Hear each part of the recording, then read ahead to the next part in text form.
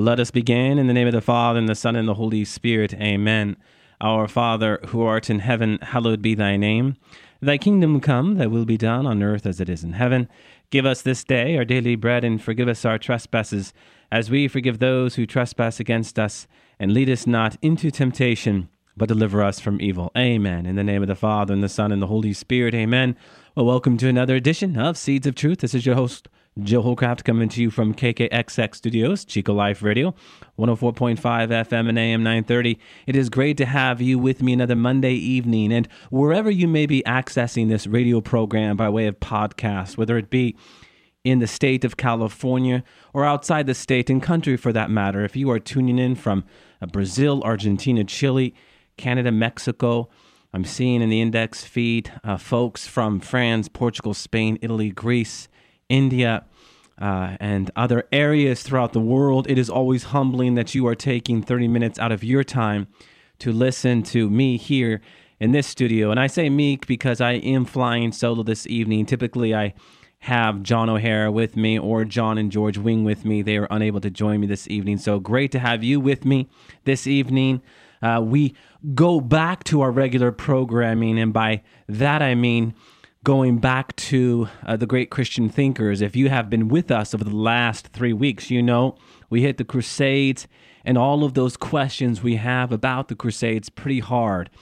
So yeah, we just felt it necessary to pause in this time frame that we are in, and by time frame, 12th and 13th century, right, to really give due honor to such an important piece in our history, to, in many ways, as I just said, clarify the many questions. And from your feedback, I think we were able to, at the very least, clarify, and in some cases, generate some new conversation. So I thought that was important. And again, I do thank John O'Hara and George for joining me for that special 3-part series. So I just mentioned the 12th and 13th century. This is where we're at. Now, if you have been with us from the beginning, you know that this night is devoted to the great ancient Christian thinkers, right? And we started with the first church fathers, and by that I mean the apostolic fathers as we know them as evangelists, Matthew, Mark, Luke, and John. We took a look at some important figures from the book of Acts, and then we really launched into the church fathers as we think about them in more conventional terms, right? St. Clement of Rome, St. Ignatius of Antioch, St. Justin, and so many of the great church fathers. And we have just been working our way through history with these towering figures, a number of which are doctors. We've talked about what that means. So we've arrived at this point where, early 13th century, we've talked about Thomas Aquinas. We've talked about St. Anthony of Padua. In fact, St. Anthony of Padua, the great Franciscan, was the last figure we talked about. So what I thought we would do this evening is focus in on another Franciscan, a Franciscan that St. Anthony influenced, and that is one St. Bonaventure.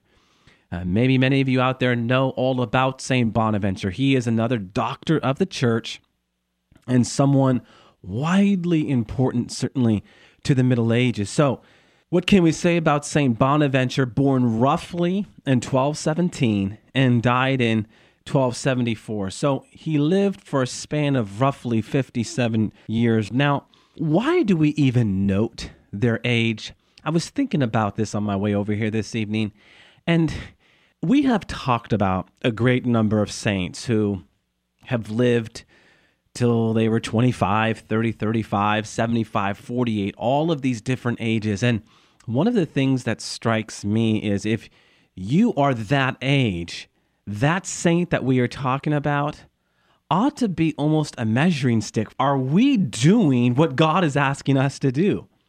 Are we accomplishing what God is asking us to accomplish? I mean, if you're 57 years old, God throws it into your court. Are you living a saintly life? Are you aspiring towards sanctity and holiness? Every time I read about a saint who is my age, I always find myself challenged by it.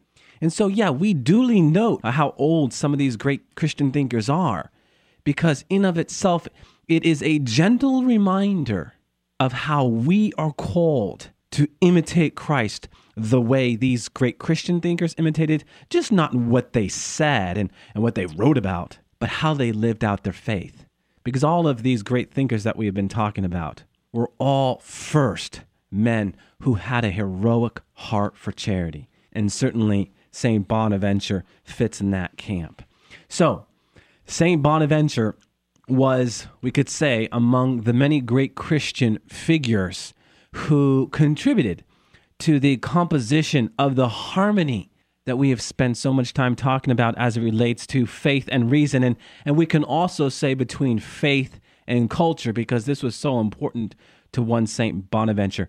Incidentally, I will be drawing from Benedict XVI, as we've been drawing from his Wednesday audiences, his series on these great Christian thinkers. So to study his life, essentially, is to see a man who stands out, like so many of his predecessors, as a man of action and contemplation, of profound piety, and at the same time, prudential government. Who was he by birth? Giovanni di Firenze, right? As we've discussed before, many of the great saints had their name changed when they became religious, So, to go back into his life and highlight the important events that molded him is essentially to turn back to a very specific episode that occurred while he was still a young man, as he himself recounts. He fell seriously ill, and even his father, who was a doctor, gave up all hope of saving him from death. And so his mother had recourse to who? But the intercession of one St. Francis of Assisi, the saint for all ages, who had at that point, interestingly enough, had recently been canonized, And as the story goes, Giovanni recovered. And this healing would prove to be important in his life, as he would become even more familiar, certainly years later, as he began to study the life of St. Francis of Assisi when he went to study at the University of Paris. There at University of Paris, he obtained a Master of Arts diploma, which we could compare with that of the most prestigious degree from the most prestigious school of our time. Whatever you think is the most prestigious school, maybe it's still the University of Paris, maybe it's Cambridge, maybe it's Oxford, whatever university you think is that most prestigious university, he obtained the highest degree from that university. So certainly this is a man, that is St. Bonaventure, who has a muscle-bound intellect. And at that point in his life, like so many young in the past and also today, Giovanni was asking himself those all-important questions. And maybe we can say the most important question: what should I do with my life? Fascinated by the witness of fervor and that evangelical radicalism that so embodied the Franciscan spirituality, he was deeply touched by them when they had gone to visit Paris, and because of that, they left a deep, deep impression upon him. And after he completed his degree, Giovanni knocked at the door of the Franciscan convent in that city and asked to be admitted to the great family of St. Francis's disciples. Why, you ask? Well, he would actually explain many years later that he recognized Christ's action in St. Francis and in the movement he had founded. He wrote in one letter, I found this to be fascinating, to another friar, "I confess before God that the reason I love the life of Blessed Francis most is that it resembled the birth and early development of the church." Bonaventure would go on. "The church began with simple fishermen and was subsequently enriched by very distinguished and wise teachers. The religion of Blessed Francis was not established by the prudence of men, but by Christ." Great quote there. And how important is this? I mean, you have heard me talking in the past about the importance of all of us as sons and daughters of God to just focus in on our relationship with Jesus Christ. And when we concentrate ourselves on the person of Jesus Christ, it has a huge impact upon all those around us, This is what we see in every life of a saint. In our own age, certainly we can turn to Mother Teresa. She had a singular focus on Jesus Christ, and it had a huge impact, huh? She entered into this relationship with Jesus Christ through the gift of the Holy Spirit. And in that fire, she allowed the wind of the Spirit to blow. And like any brush fire, did her faith spread. This is the power of one person choosing Christ unconditionally, with no modifications, without calculation. Yes, Lord Jesus, whatever you will. And so certainly this is what we see in the great Saint Bonaventure. So it was in about the year 1243, Giovanni was clothed in the Franciscan habit and took the name, well, as we know him, Bonaventure. He was immediately sent to study and attend the Faculty of Theology of the University of Paris, where he took a series of very demanding courses. And it was there where he obtained the various qualifications required for an academic career, being versed in sacred scripture, but also that great classic that we've discussed already of Peter Lombard, the Sentences. And again, remember that work, the Sentences, quickly became a manual for doing theology and better understanding faith and reason. So if you are versed in sacred scripture and versed in the Sentences, you are well on your way into a great academic career. Now, it's interesting, going into this time period, he was in contact with the teachers and students from all across Europe who would converge in Paris. And it was here where he really began to develop his own personal thinking, and we could say spiritual sensitivity, of the great value with which, in following years, he was able to infuse his works and his sermons, thus becoming one of the most important theologians, as many regard him, in the history of the church. And what was his focus and what he studied? Well, the person of Jesus Christ. Simply put, everything he did in both his thought and his work was about the person of Jesus Christ. And you see this come through like a golden thread all throughout his sermons, his addresses, his writings. Yes, but also his very life. There was this beautiful symbiosis between, again, contemplation and action, and how Jesus Christ essentially steered all that he was about. Now, among many of his great works was his work titled Evangelical Perfection. In this work, he showed how the mendicant orders, especially the Franciscan friars, in practicing the vows of poverty, chastity, and obedience, were actually following the recommendations of the gospel itself. At this time, those vows of poverty, chastity, and obedience were being challenged. So St. Bonaventure took up this challenge of what those counsels were about: poverty, chastity, and obedience. And in this beautiful work spoke to how these virtues that we call counsels essentially reflect and embody the gospel itself. By the way, I use the word mendicant. What does that word mean? Well, it comes from the Latin mendicare, which means to beg. When we say a mendicant order, well, an order that was deeply rooted in poverty, and certainly this was the Franciscan way, most notably was St. Francis. But what's really striking about that word is in its root, it actually means cripple. So you were made to beg, right? Well, for St. Francis, that's what it was about. That we were poor in God, that we are all called to be enrolled in the Anawim of God. The Hebrew for the poor ones is Anawim, the Anawim of God. Those who are bent over, literally, okay? So for St. Bonaventure, what he would want us to see is that we must all, just not those who are espousing towards the mendicant life in taking the vows of poverty, chastity, and obedience, but all of us, to some degree, are made to see how we are called to be bent over. That is what the literal word anawim means. One who has assumed the disposition of humility. One who leans into God for all things. Remember that first beatitude, blessed are the poor in spirit. Blessed are those who rely on God for everything. And of course, this being the first beatitude, that's pretty important because the whole Sermon on the Mount the whole charter for holiness is about this disposition, one of deep contrition. So all of this was very important to St. Bonaventure.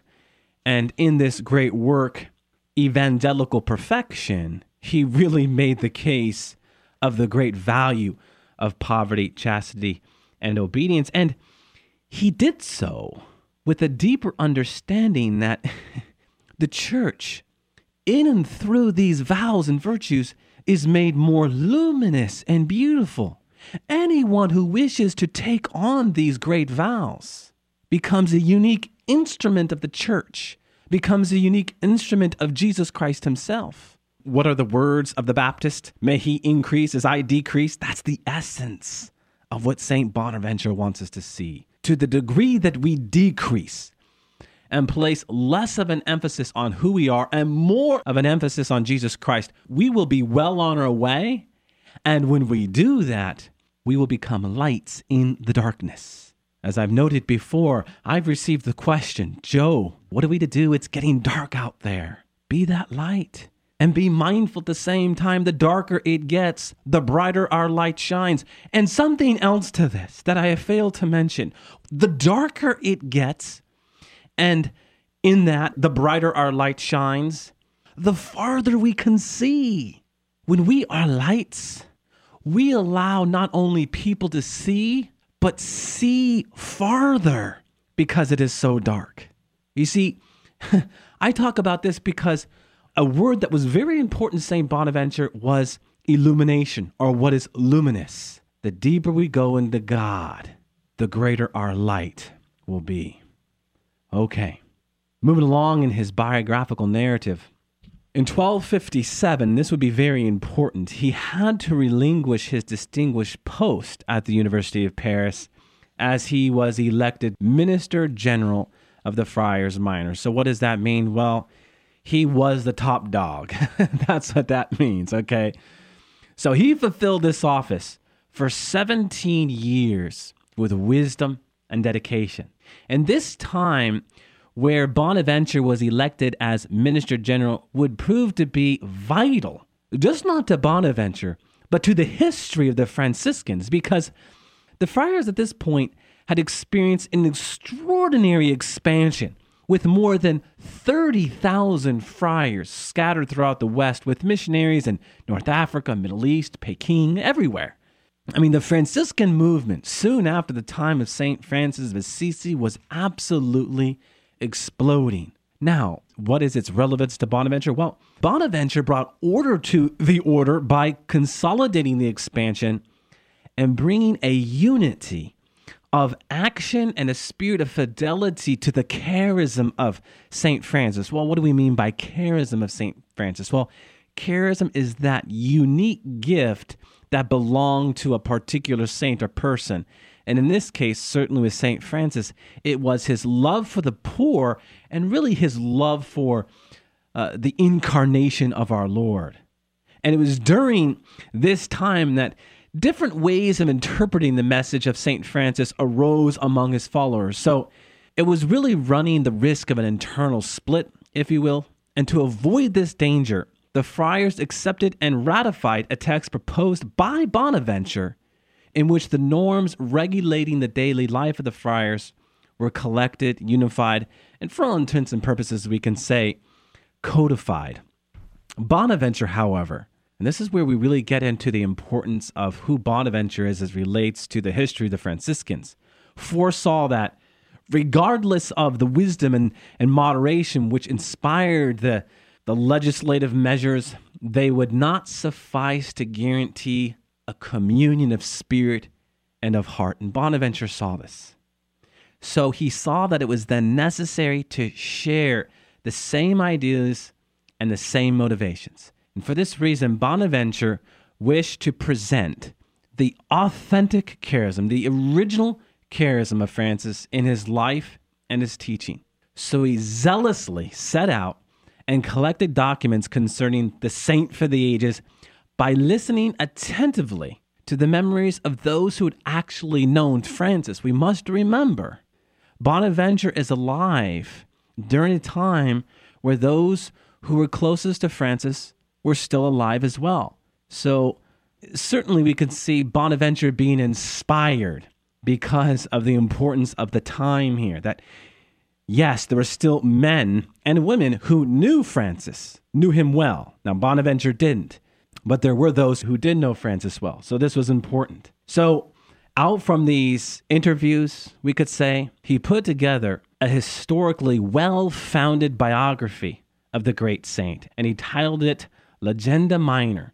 And in 1263, in a meeting in Paris, the Franciscan friars recognized Saint Bonaventure's biography as the most faithful portrait of their founder, and so it is that the Legenda Minor became the saint's official biography.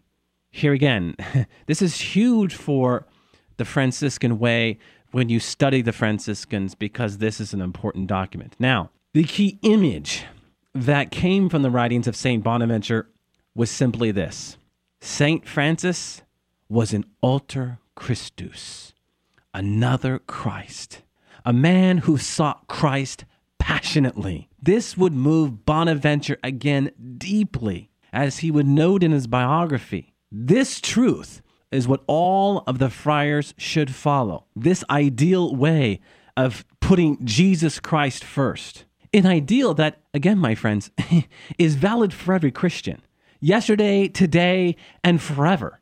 That being said, moving along in the biographical narrative of one Saint Bonaventure, after his passing in 1274, an anonymous papal notary composed a eulogy to Bonaventure, which gives us a conclusive portrait of the great saint. He said this: "A good, affable, devout, and compassionate man, full of virtue, beloved of God and human being alike. God, in fact, had bestowed upon him such grace," I love this part, "that all who saw him were pervaded by a love that their hearts could not conceal." Have you ever been around someone where you actually found your heart soon after meeting them leaping for joy? A joy maybe that you hadn't experienced before, or maybe a joy that you hadn't experienced in a long time, a joy that belongs to our Christian faith. This is the kind of impact a saint would have. I absolutely love it. Now, before we run out of time here, I wanted to speak to something that I think is important, and that is his governance, because as Benedict XVI reflects upon the way in which Bonaventure was able to breathe spiritual life into his governance, it's important for us to see this as something that all those who lead should be thinking about. Because St. Bonaventure saw that governing was not merely an action autonomous from his faith life, but something driven by the unity of his thinking and praying. It is to say that at the root of his governance, we always find prayer and thought. All his decision-making was the result of a deep reflection and of thought illumined by prayer. His intimate contact with Christ always accompanied him as minister general. And it was out from his time of being a minister general that he would compose a series of theological mystical writings that expressed the soul of his government. Isn't it interesting that he would give us his mystical theology when he was a minister general, when he was overseeing, when he was shepherding, when he was governing? Well, sure, why not? Remember, contemplation precedes the action. So he found himself going deeper and deeper because of what he was being called to do. St. Bonaventure remembered that salient truth as it relates to being and doing, that we are first human beings before we are human doings, that one forms and informs the other, right? There is one writing in particular of Bonaventure that really gives insight into the soul of his governance. And this was called The Mind's Road to God. In many ways, as Benedict XVI notes, was a manual for mystical contemplation. This book was also conceived in a deeply spiritual place, Mount Laverna. Mount Laverna is where St. Francis had received the stigmata. Now, what is the stigmata? Those marks that correspond with the runes of Christ. Hundreds of saints have received these marks, and if you are a doubter, all you have to do is go online. There are many atheists out there who did not believe this, who just thought this was some sham of the Catholic Church, as many atheists no longer atheists testify, is actually and doing the science behind of some of these saints. And I'm thinking of the most recent Saint Padre Pio from Italy, who bore the marks and whose life led to many, many conversions. So if you want to do your homework there and shoot me some questions, please do so. Anyhow, it was in this place where St. Francis of Assisi received the stigmata. And if my history is correct, if he's not the first, he was one of the first to receive the stigmata. That is St. Francis of Assisi.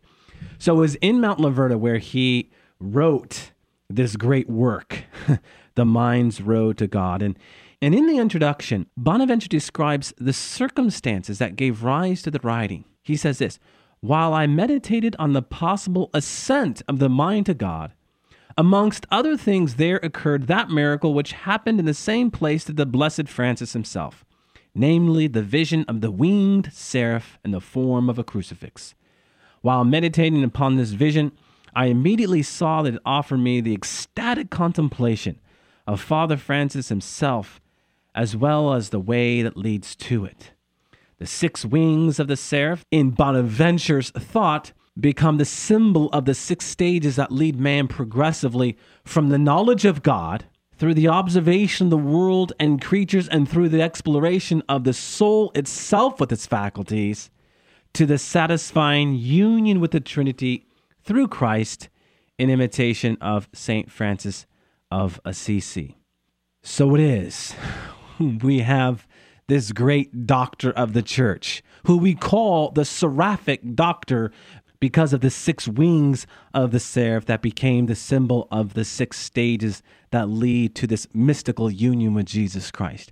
Remember what mystical theology is all about. Simply defined, is that branch of theology that deals with our relationship with Jesus Christ and all of the supernatural, mysterious elements.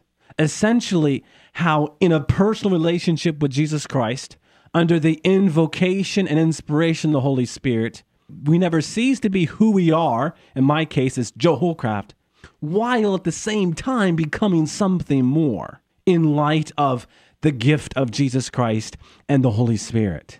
Essentially, we can say, when you talk about mystical theology, it is about going deeper in our faith that we might become the best version of who God wants us to be in light of the revelation of Jesus Christ. Some of this can sound high and fancy, but to simplify it, it is about going deeper and deeper and deeper into this very profound, intimate place with Jesus Christ. One, my dear friends, that always starts with that great invocation to prayer that Paul reminds us of in Romans 8:15, Abba, Father, because a deeper union is a deeper intimacy. Amen. Let us close with a word of prayer. In the name of the Father, and the Son, and the Holy Spirit, amen. All glory be to the Father, and to the Son, and to the Holy Spirit, as it was in the beginning, is now, and ever shall be, world without end. Amen, and God bless you.